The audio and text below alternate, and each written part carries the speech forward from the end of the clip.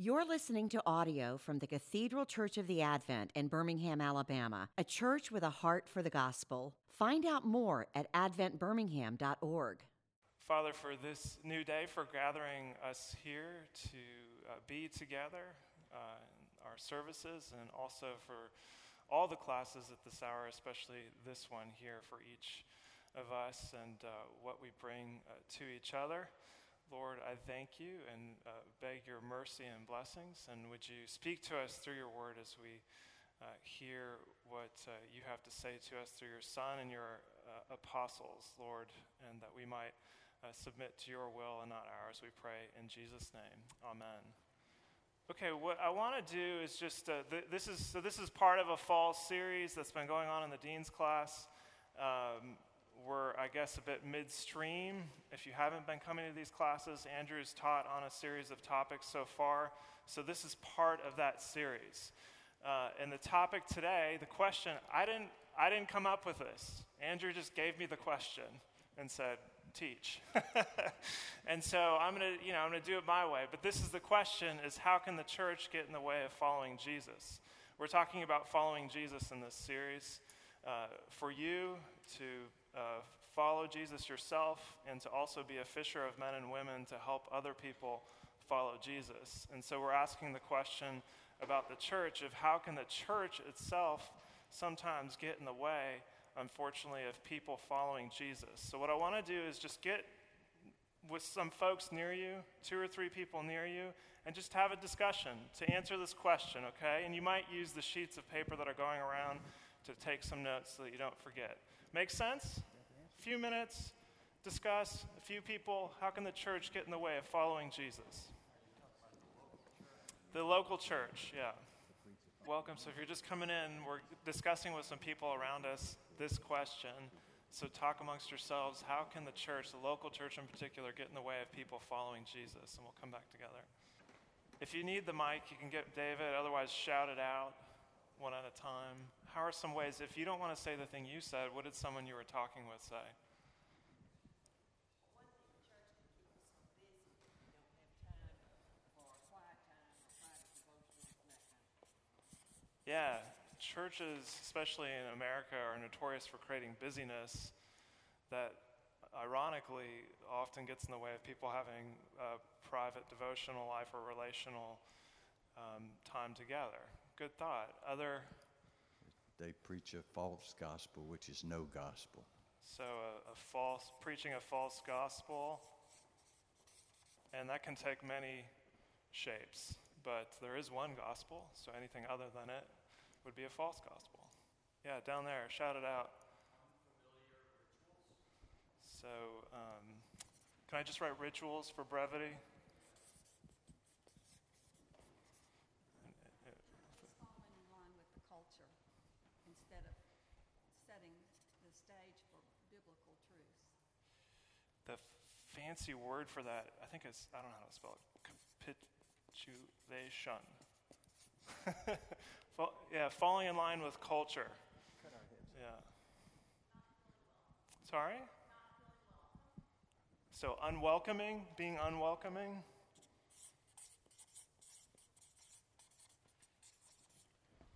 If I'm changing your answer, I'm just trying to keep it to one word, so forgive me, but I want to honor what you're saying. Other thoughts? What did someone you were with say? Brett.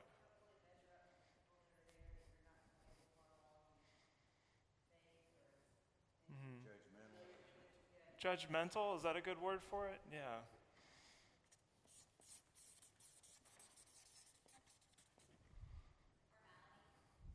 Yeah, it's kind of similar to the rituals maybe, or really in appearance, yeah. So, formality. What else? Teaching, not following the Bible. Yeah, so that was kind of the false gospel capitulation sort of stuff. Is that what you mean? Yes and no. I mean, you get a lot of information from various churches about teaching on a subject, but it's not biblical. Uh-huh. It's not taught. So unbiblical teaching. We'll just write unbiblical here. Is that okay? Yeah, so teaching on other things that have nothing to do with the Bible or coming from a tradition related to the Bible. Yeah, any other thoughts? Let's fill this sheet, and then we'll stop. We'll probably fit 12 things up here. That's a good number, good round number. We got 8. Let's get 4 more up here. Yeah, Helen. So that's kind of the busyness sort of thing. It's programmatic.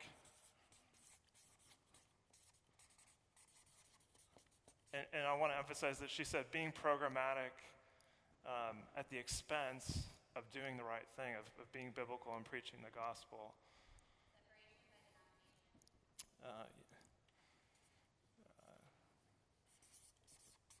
Whoops. I actually have a master's in English. Can you believe that? And I can't spell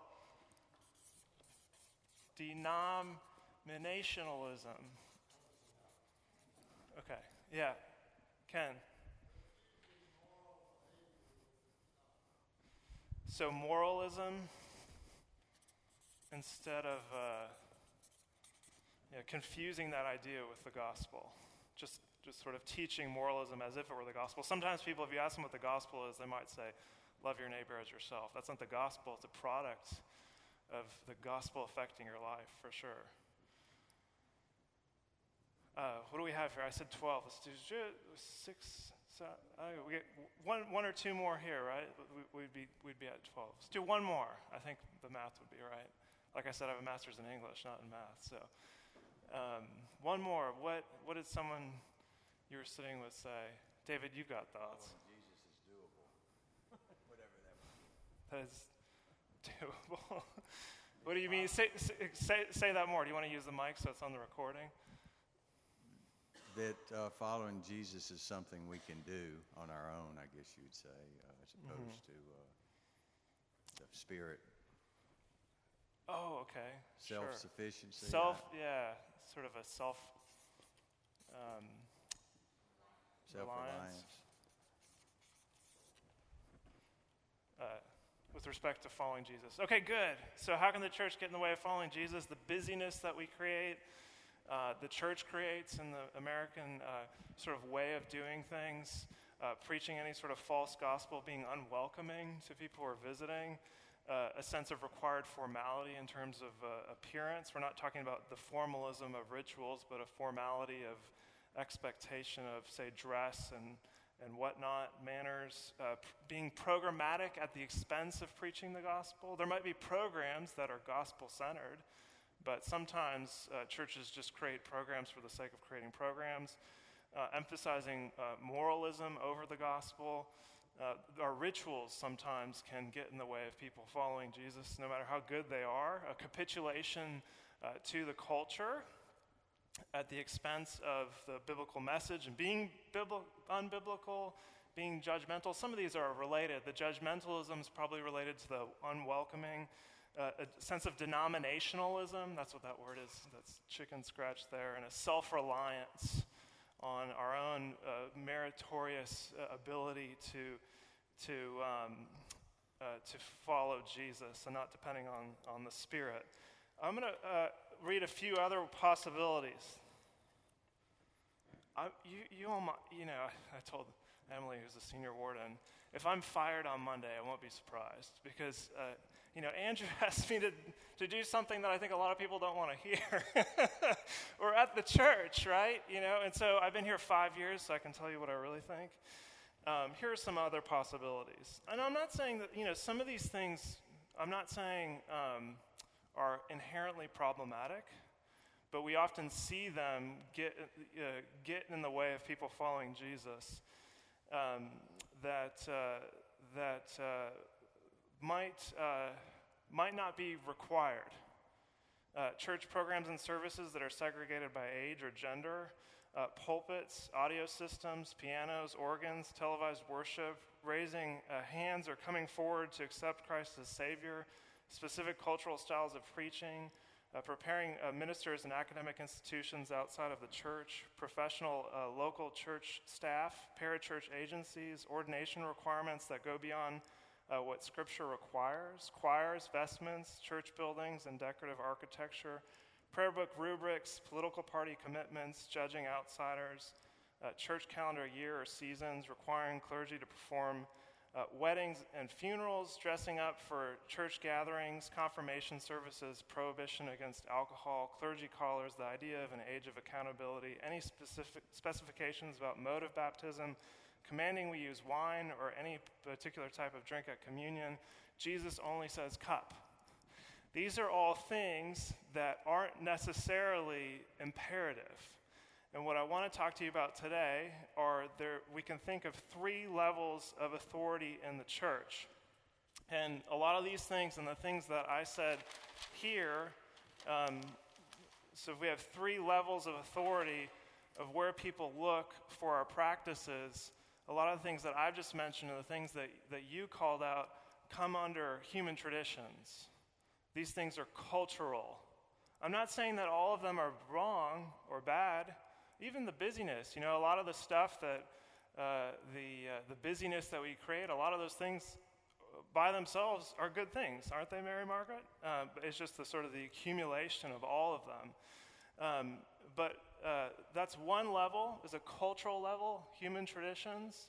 Another level of looking to authority for the church and its practices are apostolic practices that we see in the New Testament, the things that the apostles did that are described.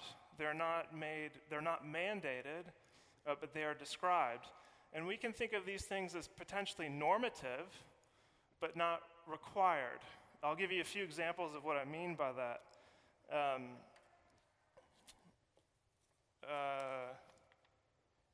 Paul, for example, I'm going to get to that in a minute because I'm going to go through these one by one. I'll get to that. I'll get back to that in a little bit. So these are just practices that the apostles had or taught, but not as imperative. And a first level, a primary level of authority for the church are the things that Jesus and the apostles actually commanded as imperative to do in order to follow Jesus. What are the things that they said to do in order to follow Jesus? And most of the things we've talked about so far are up here in this number 3, the human traditions, which are optional at best or problematic at worst. And yet these things, the things that we listed here and some of the things that I talked about are often the things that take up most of our time, our energy, and our attention in the church. And they're often the things that most commonly divide us. The things that kind of fall in this category are often the things that lead to church division and conflicts, splits and whatnot, the color of the carpet sort of cliche kind of things. Even though it's number 3, meaning it should be the least emphasized in terms of its level of authority, are often the things that demand the most of our attention. And things like legalism or colonialism or a binding of people's consciences are usually products of this 3rd level of the human tradition. Making traditions from level 3 imperative are what we call legalism. If we make things from this 3rd level imperative, that's what we call legalism. Or making traditions from this 3rd level part of our evangelism to people is what's called colonialism. When we take church traditions and make it part of our sharing the faith of Jesus Christ with someone who's not a follower, that's called colonialism. And that doesn't mean just in, say, Africa or Asia. That can mean here in the United States as well. And making traditions from this 3rd level a part of our discipleship, of what we tell each other as part of what's required for following Jesus, can often bind people's consciences in unnecessary ways that can cause things like doubt. So not all the things under human tradition are necessarily bad. Are you catching what I'm saying when I'm saying that? It's the way that it's the principle about how we talk about them. In terms of the main question that we have for today of how can the church get in the way of following Jesus, these problems at level 3 are at the heart of how the church can most often get in the way of people following Jesus. Well, let's come back to level 2. I said I would do that, to go to the apostolic practices.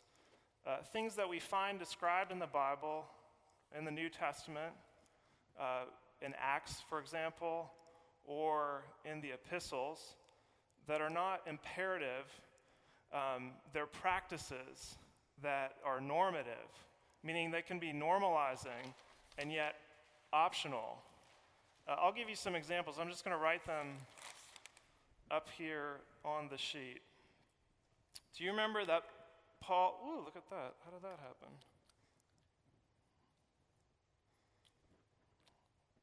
Using a Sharpie is always dangerous. Do you remember Paul circumcised Timothy?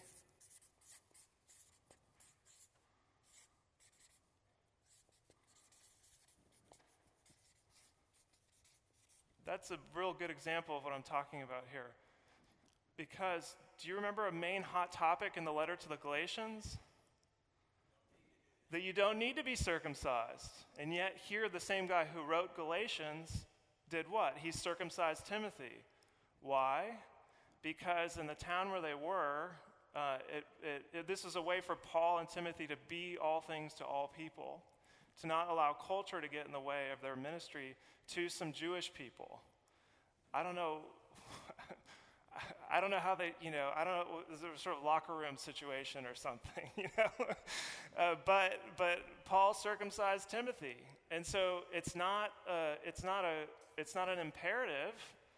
It might not even be normative, but it is something that happened, and so we see clearly in Galatians, as David said, that it's actually, when we make it a requirement, that's called legalism, and so that was a problem there in Galatia. Another thing is laying on of hands to receive the Holy Spirit.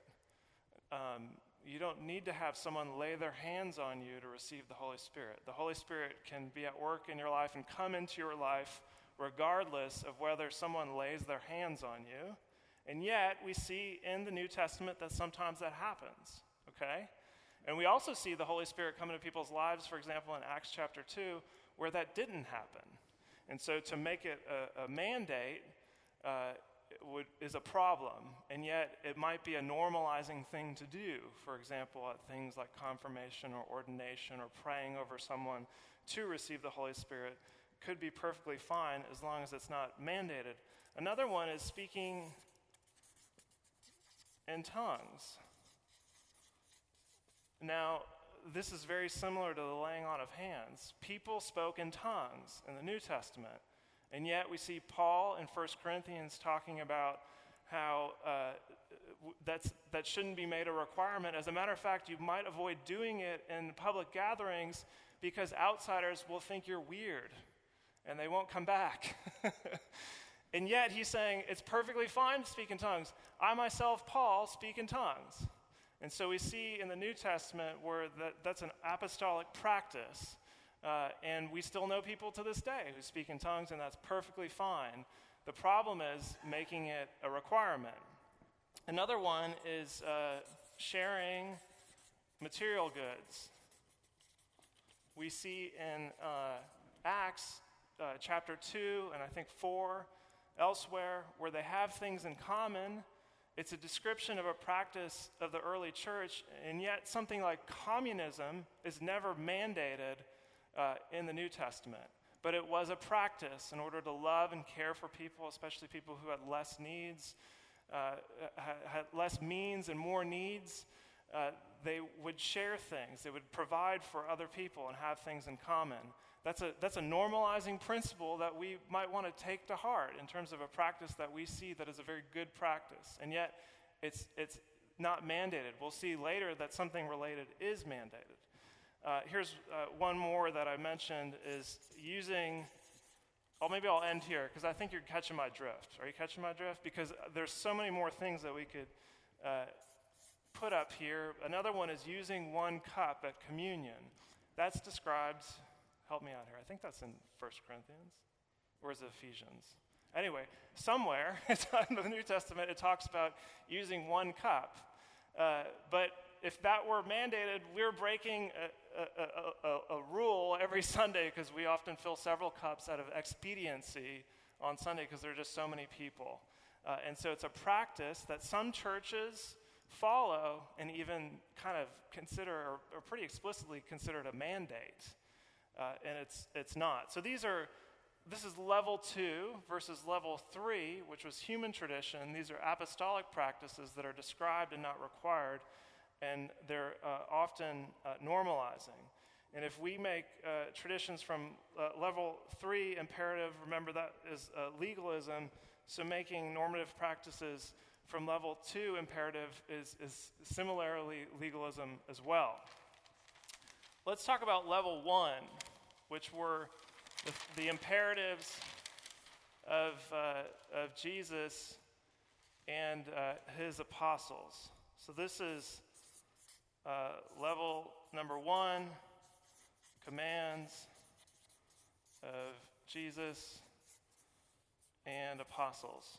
Now, Jesus, how do I want to go about explaining this? What I want to do, I think, first of all, is to look at, I don't want to put it in there, is to look at Matthew chapter 28 at the very end of that chapter. If you have a Bible, you can flip to it. This is what's called the Great Commission. So why is this topic of level number 1 important?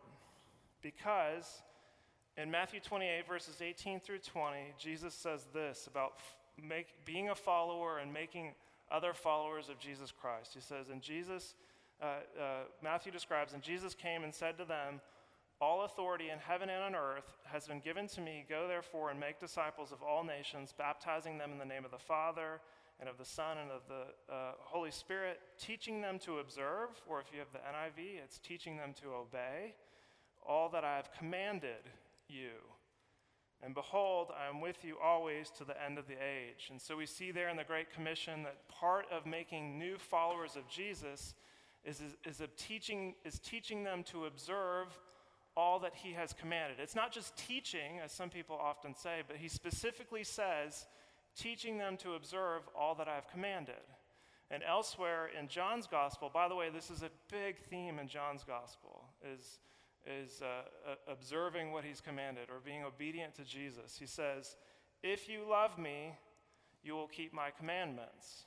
And we saw a very similar thing in Doug's sermon, if you were here at 9 a.m., where he pointed out the end of Luke chapter 6, which is similar to the end of Matthew chapter 7, about building a house on 2 different foundations and building one's faith on what Christ commands versus the other things is building one's house of faith on a solid foundation versus building it on, say, number 3 would be on sinking sand.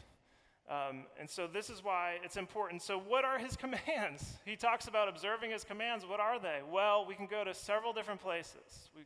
3 different places we can go. Number 1 is Jesus summarizes the commandments in Matthew chapter 22, where he says, "You shall love the Lord your God with all your heart and with all your soul and with all your mind." This is the great and first commandment, and the second is like it. You shall love your neighbor as yourself. On these 2 commandments depend all the law and the prophets. So that's probably the best general statement of love of God and love for neighbor as observing his commands. And yet, if you do flip through the Gospels, people have different counts, but it's somewhere around 100.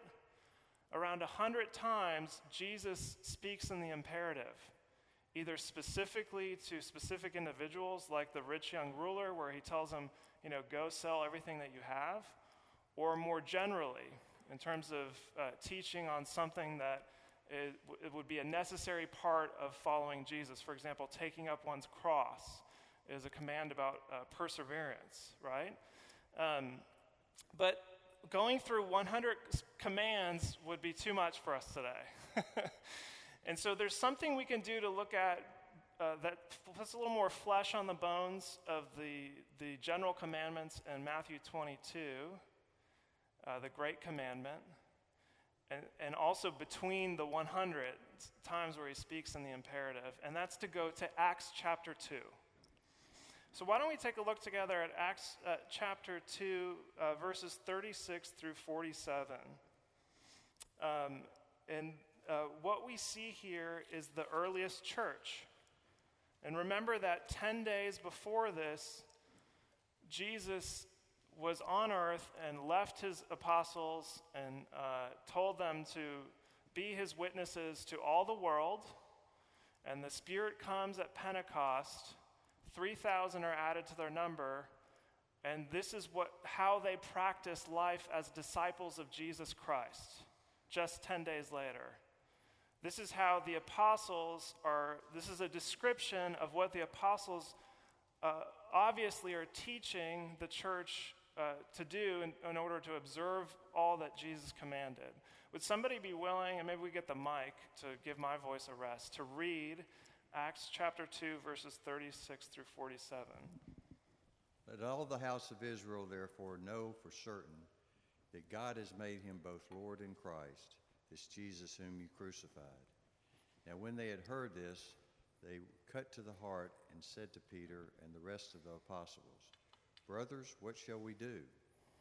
And Peter said to them, "Repent and be baptized, every one of you, in the name of Jesus Christ, for the forgiveness of sins, and you will receive the gift of the Holy Spirit.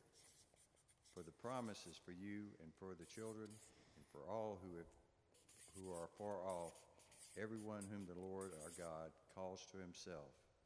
And with many other words he bore witness and continued to exhort them, saying, "Save yourselves from this crooked generation." So those who received his word were baptized, and they were added that day about 3,000 souls. And they devoted themselves to the apostles' teaching and the fellowship, to the breaking of the bread and prayers. And all came upon every soul, and many wonders and signs were being done through the apostles. And all who believed were together and had all things in common. And they were selling their possessions and belongings and distributing the proceeds to all as any had need. And day by day, attending the temple together and breaking bread in their homes, they received their food and with glad, generous hearts, praising God and having favor with all the people. And the Lord added to their numbers day by day those who were being saved. Okay, thanks, David. I'm putting some of the things that Jesus in his life commanded that you see in this passage that is being described, and putting up some of the references of where he commanded it. So if you want, there are other places too, and also in the New Testament, elsewhere in the writings of the apostles, they teach similar things. And there's some other topics that come out in this passage, but these are things that Jesus in his life commanded. And here are some of the references. To repent and believe, and repentance meaning turning away from one's old life and turning to Jesus instead. To not just be baptized, but to baptize is the command given in the Great Commission that we read earlier. And part of that Great Commission is to make disciples, to make more followers of Jesus, to love, and let's see, what was the last one? Matthew 5, if you can read it. Love for God and for neighbor, love for each other, and love for enemies are all commanded. To break bread, meaning the Lord's Supper, taking communion, but also as it's described in this passage, I hope you see that also includes they're just eating meals together. To pray, and he gives a description of that in reference to the Lord's Prayer both in Matthew and in Luke. And to give, although having all things in common is described here, it's not something that Jesus commanded, but he did talk about giving. And giving out of one's of poverty, giving not just out of one's wealth. And there are three other things that I want to add to this list that are also things that the apostles, so I would say that this is still level 1, but these are teachings of the apostles that Jesus himself didn't necessarily command, but by extension through his apostles are certainly commanded, which is devotion to the word. Whoops. Gathering. And I want to put with that to gather together is there's about 100 times also in the teaching of the apostles these passages that talk about doing something to one another, the one anothers, that are in the context of gathering together with fellow believers, to love one another, to speak the word with one another, to greet one another, things like that. And then finally you see them worshiping or praising God, however you want to say it, but in some way that is culturally embedded, by the way, but pouring oneself out to God. So these are 10 things that are described in Acts chapter 2 that we see commanded by Jesus or commanded by his apostles. There are probably other things that we could tease out of there as well that are top priority in terms of following Jesus, that are expected of his followers. This is the Christian life. This isn't legalism. This is the practice of the believer that is sort of expected outcome of one's faith. Okay, we've only got 7 minutes or so. Can I get 4 volunteers to come up here, please?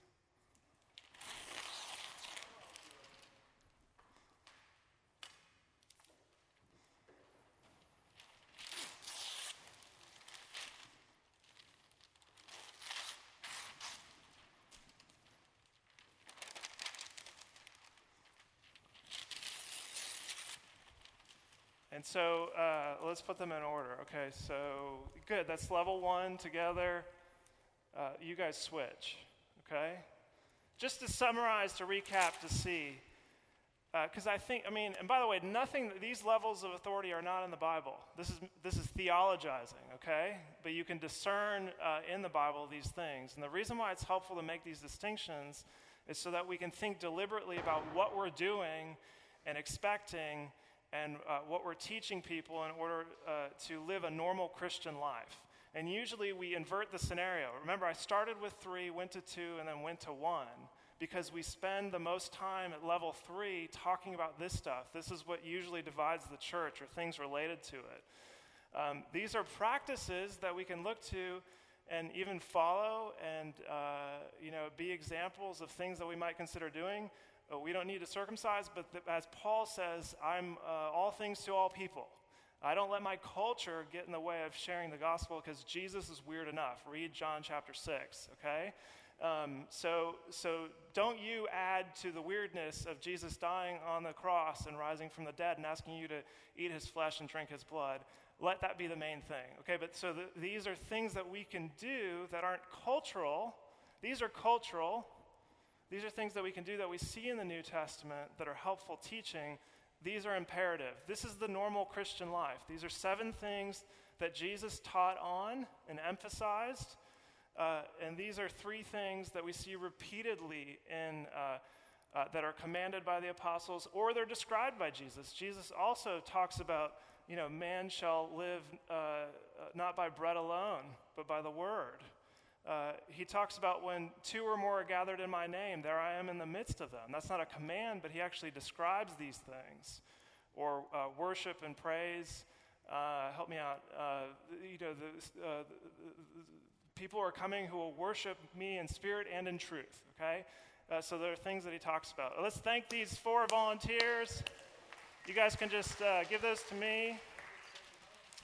Questions, feedback, comments, concerns, discussion. We've got like 4 minutes.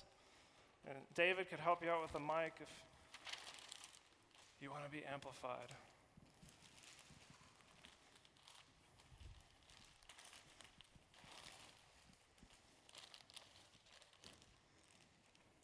Yeah, Ken.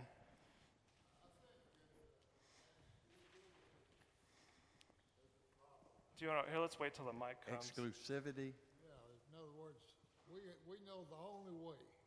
And you know, most denominations are trying to interpret things the way they believe. And, Right. so you can't exclude people just because they believe in another method of baptism or something of that nature. Yeah. And some churches deny membership based on the method of baptism. Yeah, so mode of baptism is something that's not, or method, immersion versus as we do sprinkling, or some other way, maybe standing in water and having water poured on you. There are probably other possibilities. Are never commanded. The thing that is commanded is to baptize. And so you're absolutely right. And that's why these distinguishing these levels are helpful. We need to baptize. Not doing so is being disobedient. But when we add to that, and in terms of the way of going about it, we create unnecessary problems. Other thoughts, questions?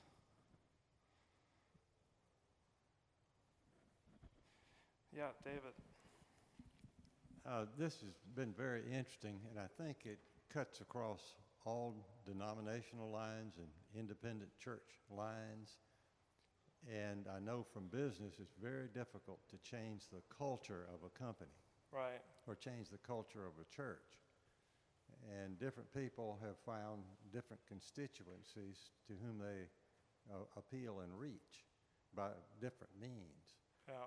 And so if this church, for example, were to attempt to make some changes, I don't know how easily that might be done or what the repercussions might be, and the same for any other church. Yeah, so he's talking about, with all these things in mind, especially with the level 3 concerns, if we were to make changes to them, that would probably upset a lot of people pastorally, and yet making those changes might make us more welcoming and have a stronger ability to reach other people. There are a few things to say about that. Number one, my question for you, is this true? You know what I've just said? Do you buy into what I've just said? If you do, what are you going to do about it? Not the structure of the institution, but at a heart level, what does this matter for you? And then by extension, I think our church would be affected. If all, 1,000 people who come here on a Sunday said, yeah, this is right, and we ought to pay attention to this, I think the culture of the church would change in the right ways. But I'm not saying we ought to blow everything up, because no church, and I'll just end on this point, no church in the city of Birmingham is going to reach all people in the city of Birmingham, and that's okay. Thank God that there's more than one church. I was going to bring this in because I'm talking about being obedient to what Christ commanded and the Great Commission. There's a great song, hymn by a guy named William Cooper called Love Constraining to Obedience. It's a great, great hymn. And one of the lines he says, to see the law by Christ fulfilled, to hear his pardoning voice, changes the slave into a child and duty into choice. And so about those 7 commands of Christ, when we know our salvation, it's no longer a burdensome to us, but we have a childlike obedience that wants to do these things out of our own choice. And we see that our life is improved as a result. Now go in peace to love and serve the Lord. You've been listening to audio from the Cathedral Church of the Advent. If you live in Birmingham or find yourself visiting, we hope you'll join us for one of our Sunday services. Find out more at adventbirmingham.org.